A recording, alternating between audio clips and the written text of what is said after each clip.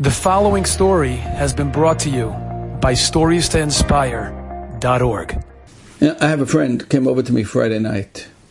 I think it was a week and a half ago. He told me a wonderful, wonderful story that happened to him. He has a son, and it was Erev Shabbos. I think it was 2 weeks ago, 2 Fridays ago.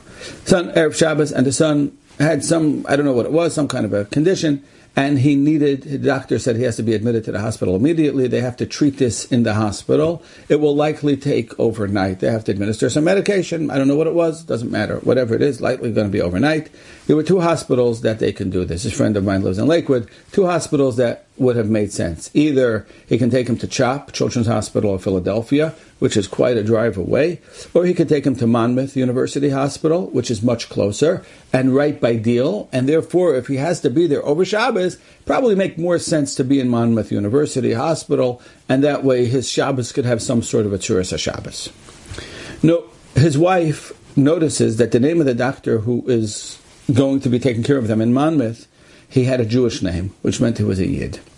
And she's at Tzaddikus, and she tells her husband, I don't think we should go there because he's going to be treating him on Shabbos, and there's going to be a lot of Chilul Shabbos. Some of it probably won't be mutter. We don't want to be the goyim of somebody doing Chilul Shabbos. You're doing Chilul Shabbos needlessly. So he says, okay, you're really right. Fine, we're going to go to CHOP. Fine. The doctor in Monmouth said they're going to have to be there overnight. So he says, fine, okay, we're going to go to CHOP. And what are we going to do? We'll have to be there for Shabbos. And it won't be so geschmack. They get there. And when they're getting there, his wife turns to him and she says, you know what? I just thought about it. It doesn't make sense for you and me both to be here for Shabbos. He's a big boy. I'll be here with him. We'll have a nice Shabbos. You go home and you take care of the rest of the family. And he says, fine. Now, you have to know something about this friend of mine.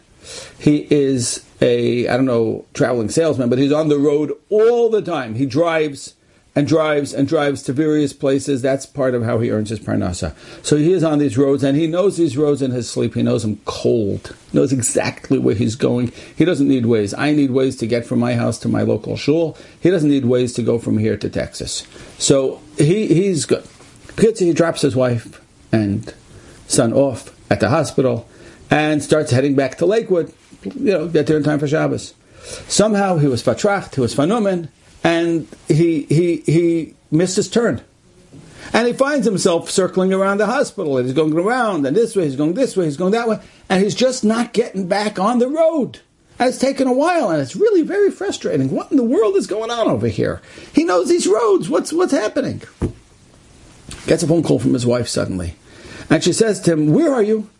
He says, well, actually, I'm not very far at all. It's very frustrating. I thought I'd be home by now. I'd be halfway home. Mama's here still. She says, oh, great news.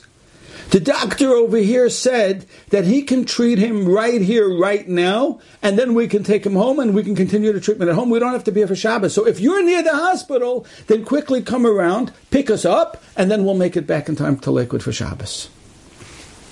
It was so unbelievable. It was so unbelievable how you see a person who's worried about Shabbos, Shabbos worries about him. But it was also unbelievable. Here he thought he made the wrong turn. Here he thought he blungered.